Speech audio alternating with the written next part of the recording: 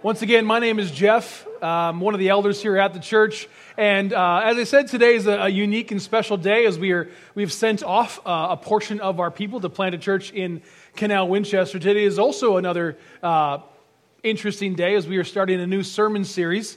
We are going to spend 7 weeks reading and studying the 7 letters to the 7 churches which John wrote to in the book of Revelation. So if you would please go ahead and turn there in your Bibles into the 2nd chapter of Revelation. If you're going to use one of the Bibles in front of you, the page number will be 965.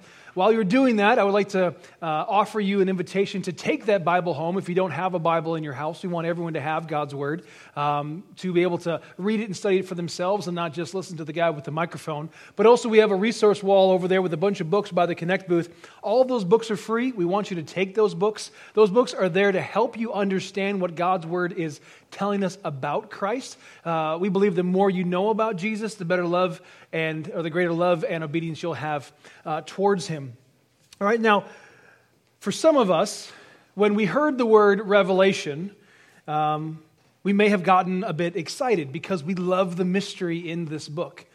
For others, when we heard that word revelation, it might have made us nervous because this book, honestly, has been used to scare people into falling in line with what a church might believe or teach, while for others, it might make us a bit suspicious, wondering why we are covering this topic or this book, and what angle are we going to try and take, or what position are we going to teach on when it comes to eschatology. Eschatology, if you don't know, is just the study of the end times, just the study of when Christ is going to return. Now, I get that.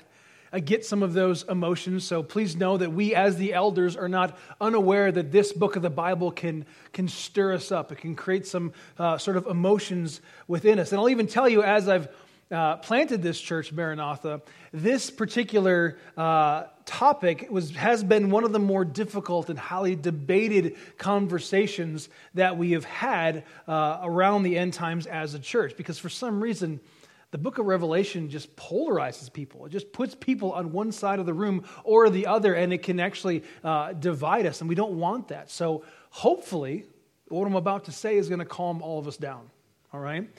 Because even though we, the elders, do hold a theological position about what is called the millennium, we're not covering in this series the rest of Revelation, which would be necessary in order for us to try and grasp hold of one of the many varying positions on when and how Jesus promises the return. All right? What I'm saying here, what I'm getting at, is that the approach that we're going to be taking with these 7 letters will be one of studying the Bible like we always do. Plain and simple, like we always do. We're going to try and utilize the same sort of hermeneutics which we always use for the rest of the Bible. Because that's what this is. That's what Revelation is. It's an inspired book in our Bibles, which means it is God's Word for us, and we don't need to treat it any differently than we do the other 65 books of the Bible. Why is it that when we come to Revelation, we throw all of that out the window?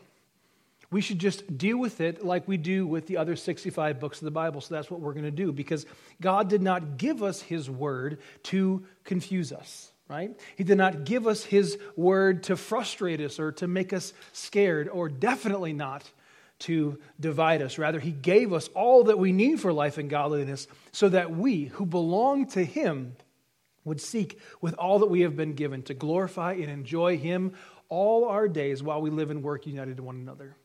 That's what this book is meant to do. It's meant to drive us towards one another and towards Him. So this is how we are going to do this. This is what we're going to do. We are going to read the text. We're going to attempt to figure out who the letter was written to, why was it written to them, what was being revealed to them for us, and then how does this, or what does this reveal about Jesus Christ, right? So we're going to read it, we're going to try to understand it, we're going to try to apply it, and then learn more about Christ. Again, this is just the basic structure of how we study every and any other book in God's revealed Word. All right? So hopefully that's comforting. All right, so let's get after it. Let's read the first letter in this series of 7 letters, which the Apostle John wrote. And if you would please, if you're able, stand with me in reverence for God as we read His Word aloud. This is Revelation chapter 2, verses 1 through 7. It says this: To the angel of the church in Ephesus write, the words of him who holds the 7 stars in his right hand, who walks among the 7 golden lampstands.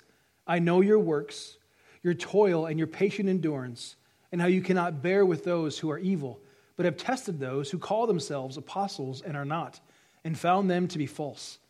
I know you are enduring patiently and bearing up for my name's sake, and you have not grown weary. But I have this against you, that you have abandoned the love you had at first. Remember, therefore, from where you have fallen. Repent and do the works you did at first. If not, I will come to you and remove your lampstand from its place unless you repent. Yet this you have. You hate the works of the Nicolaitans, which I also hate. He who has an ear, let him hear what the Spirit says to the churches. To the one who conquers, I will grant to eat of the tree of life, which is in the paradise of God. This is the word of the Lord. Thanks be to God. Have a seat. Let me pray for us. Father, we're so thankful that we have your word. We're so grateful, Lord, that you speak to us through it, that we can come and hear from our Father on a daily basis as we read what's been revealed about your Son. Help us in this time, Lord, to have eyes to see and ears to hear and a heart that receives this truth. Please, Lord, give us great faith and deeper wisdom in the things about you. Help us to be the church that you desire for us to be as we seek to understand the churches in the past and look forward to planting more churches in the future. We are grateful, Lord, for your grace and your providence. Help us in this time. Lord, we've come to worship you. In Jesus' name, in the power of your Spirit. Amen. Now, before we jump into this text, let me try to give us a picture of what has happened to John and why he actually wrote this letter. You see, as time went on from the early church, from the time of Acts, the apostles were constantly being persecuted, right? We know this. And eventually, they all were martyred, all right? Or more directly said, they were murdered. They were murdered for their proclamation of the truth. But as historians tell us, despite great persecution, including apparently being boiled in oil, John did not die this way, all right? Instead, he found himself being imprisoned on a remote island called Patmos, that if you're interested, was located just off the coast of what is now modern-day Turkey. And it was there that he received this vision, that he received this revelation before he eventually died of old age in Ephesus, somewhere around 98 AD. And there's an importance to what John writes in this letter. There's an importance for us in this letter in which John writes, because Revelation ends in the place where Genesis begins. Revelation ends in the place where Genesis begins. Essentially, that God is sovereign, that he is over all things, and that nothing and no one stands above him as the creator, and that his will shall always be carried out.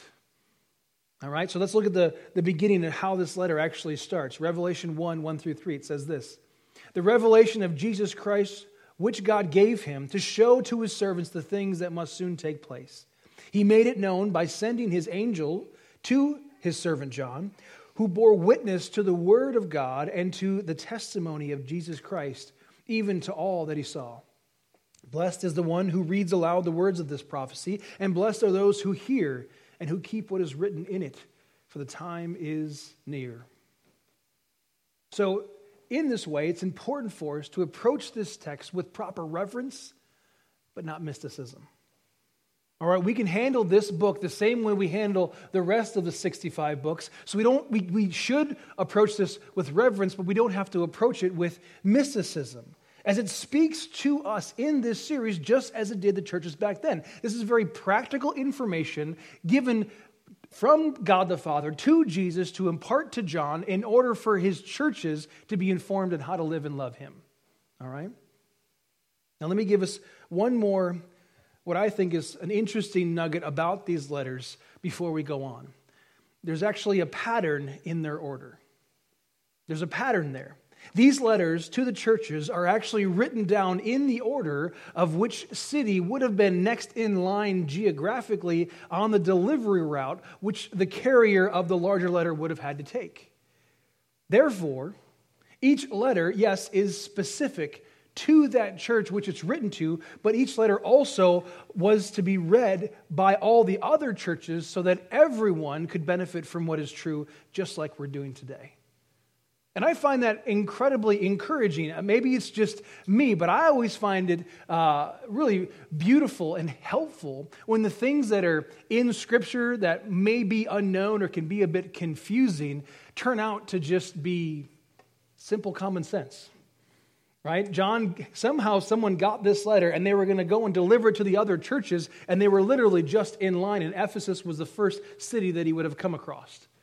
It just helps me out. Something about this ease and common sense actually strengthens the evidence for its truthfulness in my mind. All right, so let's get into it. I don't know, maybe that's just me. But while we get going, let me reread this passage just to refresh our minds, because we're gonna digest it as a whole. To the angel of the church in Ephesus write, the words of him who holds the 7 stars in his right hand, who walks among the 7 golden lampstands. I know your works, your toil, and your patient endurance, and how you cannot bear with those who are evil, but have tested those who call themselves apostles and are not, and found them to be false. I know you are enduring patiently and bearing up for my name's sake, and you have not grown weary. But I have this against you, that you have abandoned the love you had at first. Remember, therefore, from where you have fallen, repent, and do the works you did at first. If not, I will come to you and remove your lampstand from its place, unless you repent. Yet this you have. You hate the works of the Nicolaitans, which I also hate. He who has an ear, let him hear what the Spirit says to the churches. To the one who conquers, I will grant to eat of the tree of life, which is in the paradise of God. Now, some of us may already know, we in fact did a sermon series on Ephesus, or on the book of Ephesians. So you might already know that Ephesus was a prominent city. It was a bit of a metropolis there in Asia Minor at that time, but through all of its commerce and through all of its goings and leavings, it was becoming, or rather it was trending more and more towards this Roman culture. We also know that the Apostle Paul wrote this letter to them. As I just said, we studied it. It's in our Bibles, because he was the one who actually planted the church there in Ephesus. And according to this text, and according to what Christ has said to John, this church was in pretty good order.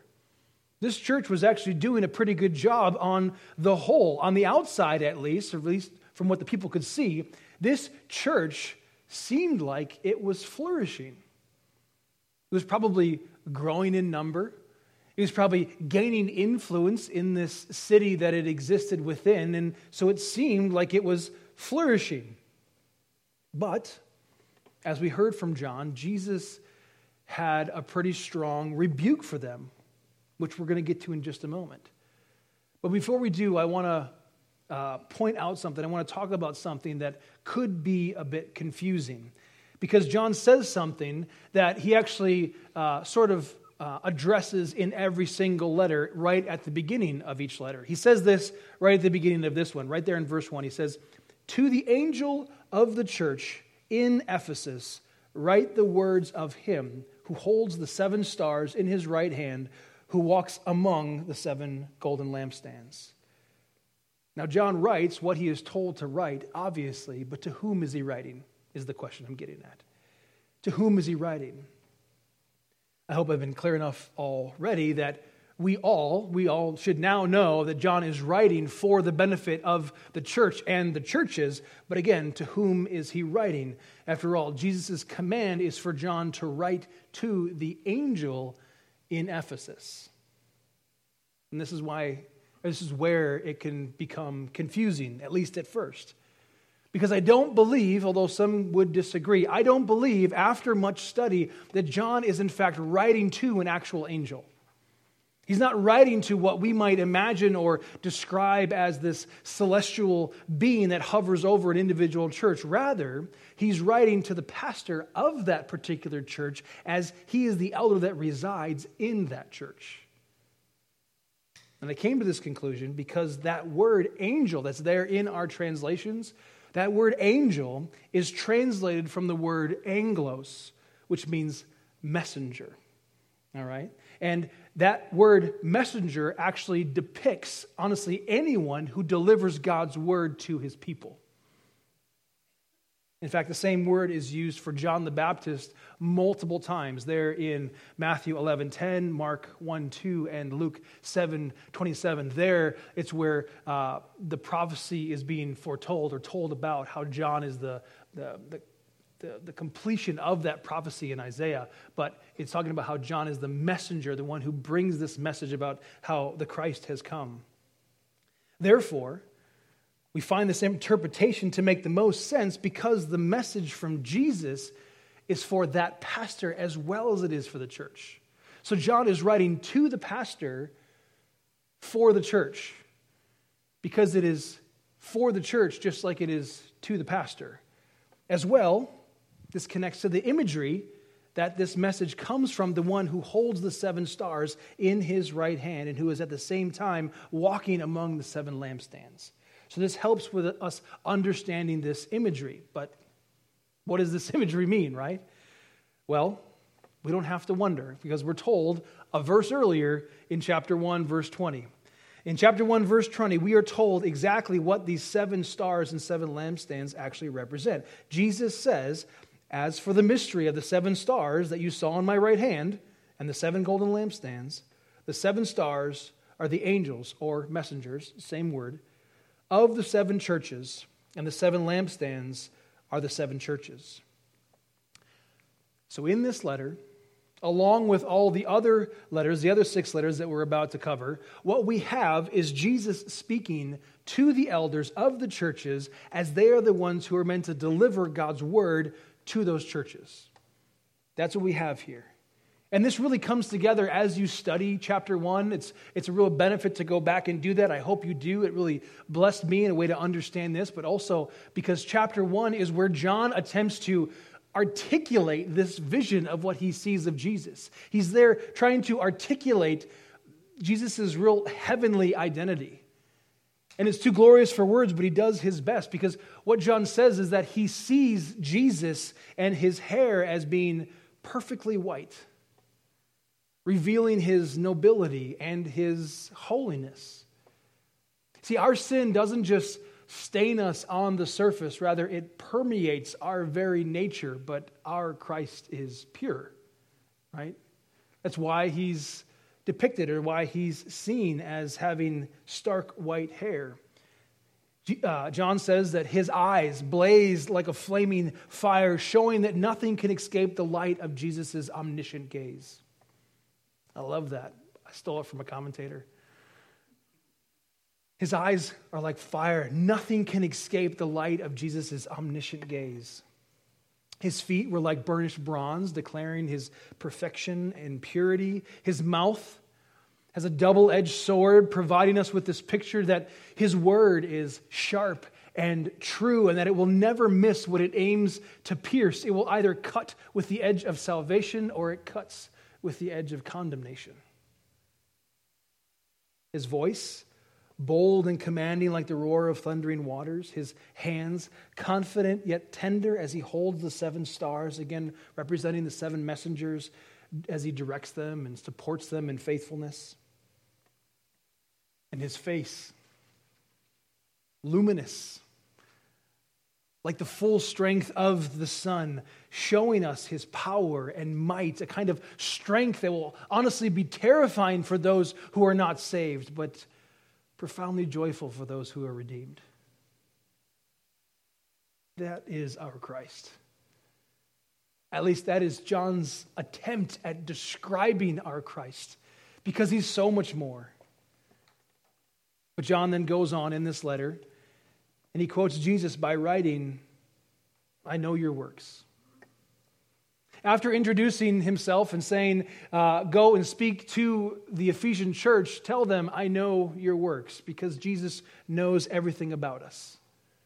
Again, something that is absolutely terrifying for those who are unsaved, but incredibly comforting to those who are redeemed.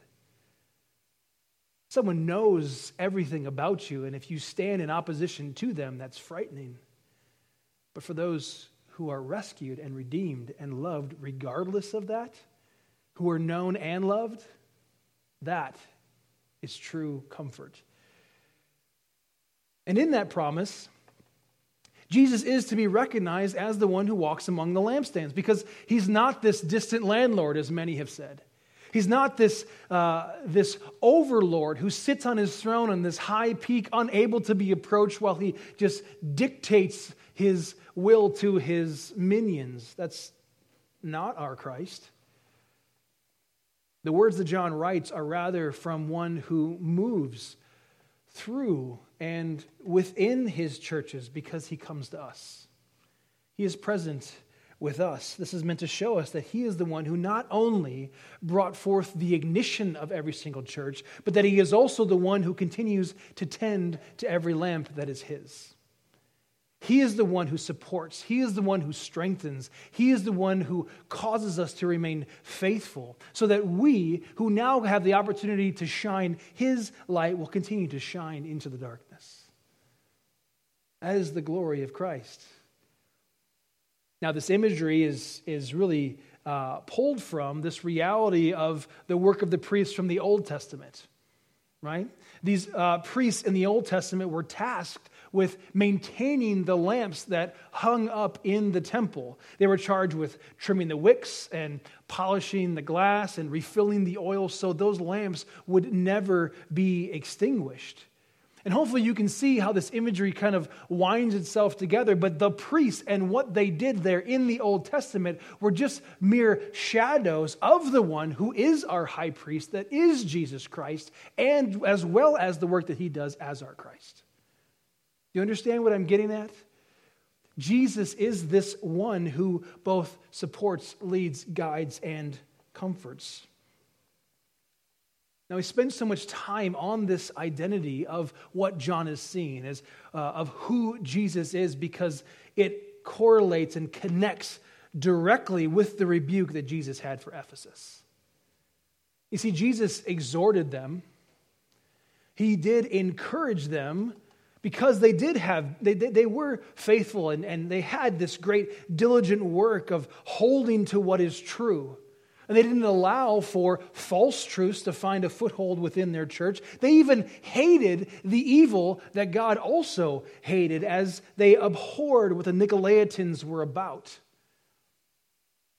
Now, historians don't really know much about the Nicolaitans or what they stood for, but many believe that they created this kind of culture that allowed what we would call today progressive relativism to exist. The people that identified themselves as the Nicolaitans and sort of followed in their ways, they thought that they could be and believe whatever their passions led them towards, regardless of what the God who created them had to say about it. They denied their true identity in the pursuit of open-handed personal beliefs.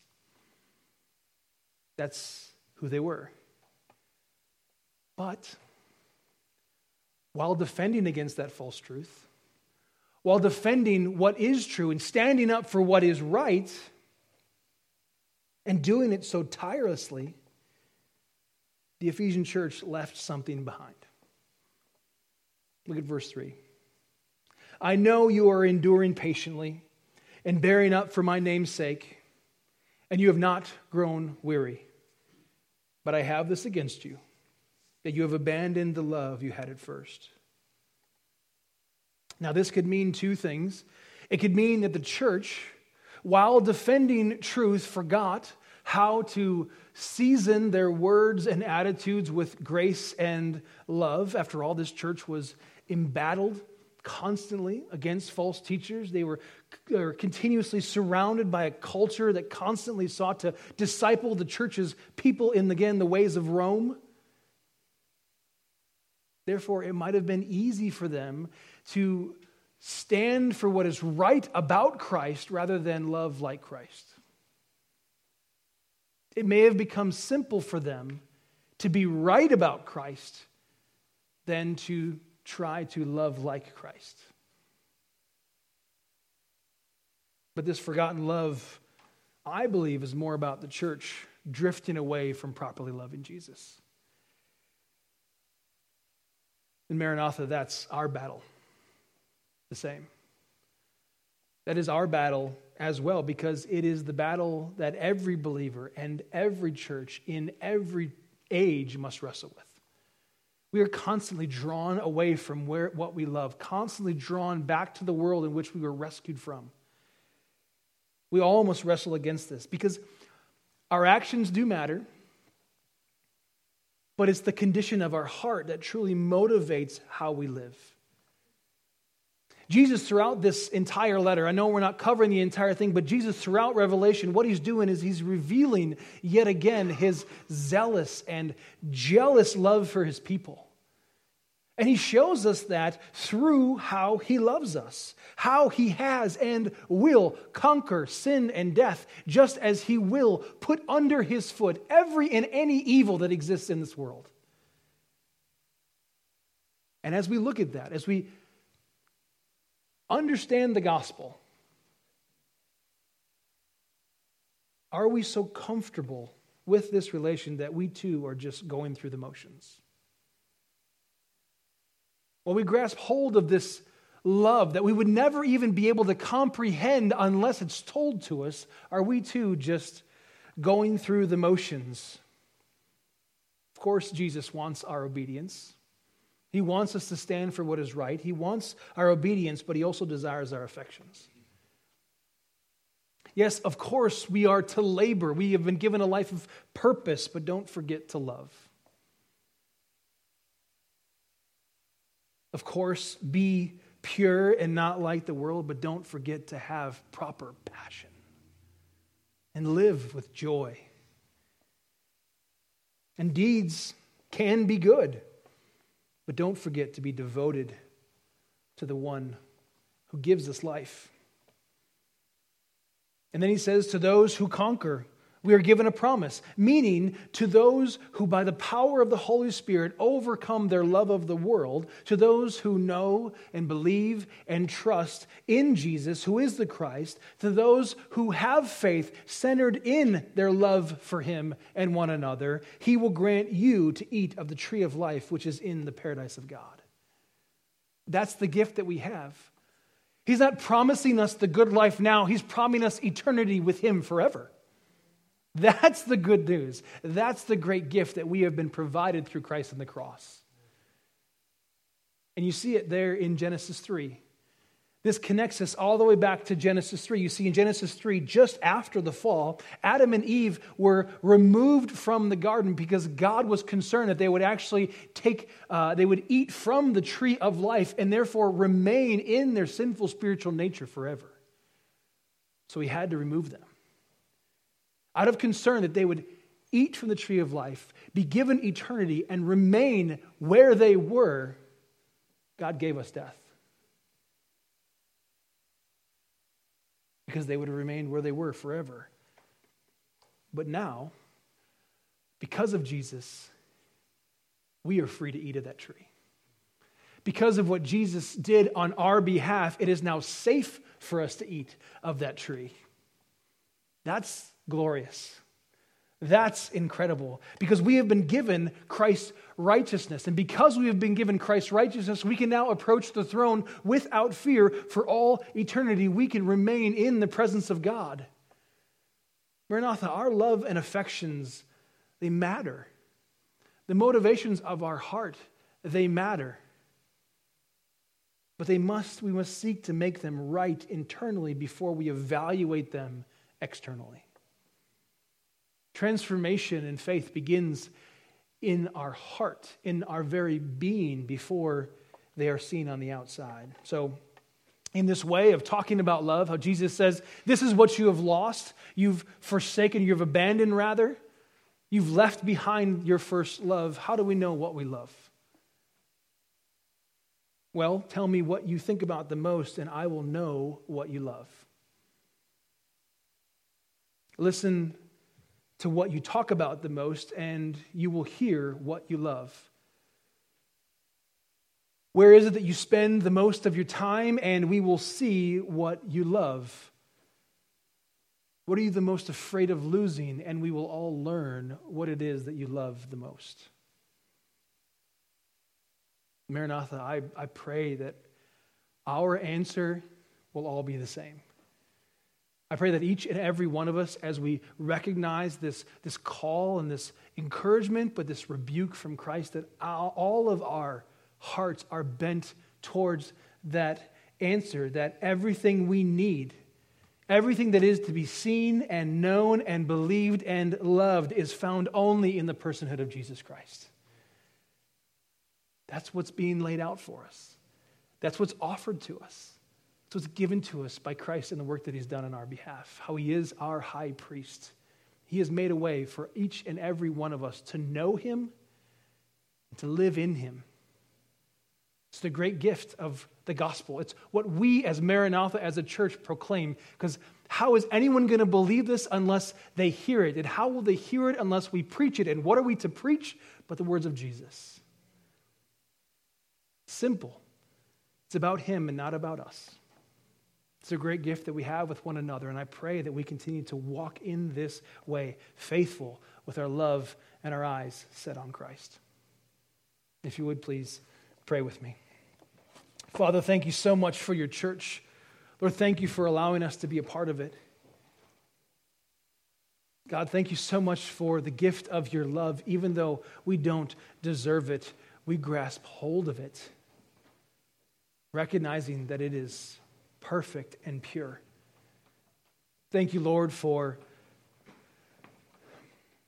allowing us to know you, for giving us your Spirit, which brings us life and guarantees our eternity with you.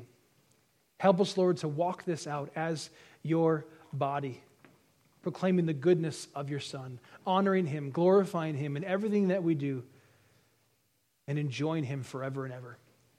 It's in his name that we pray in the power of the Holy Spirit. Amen.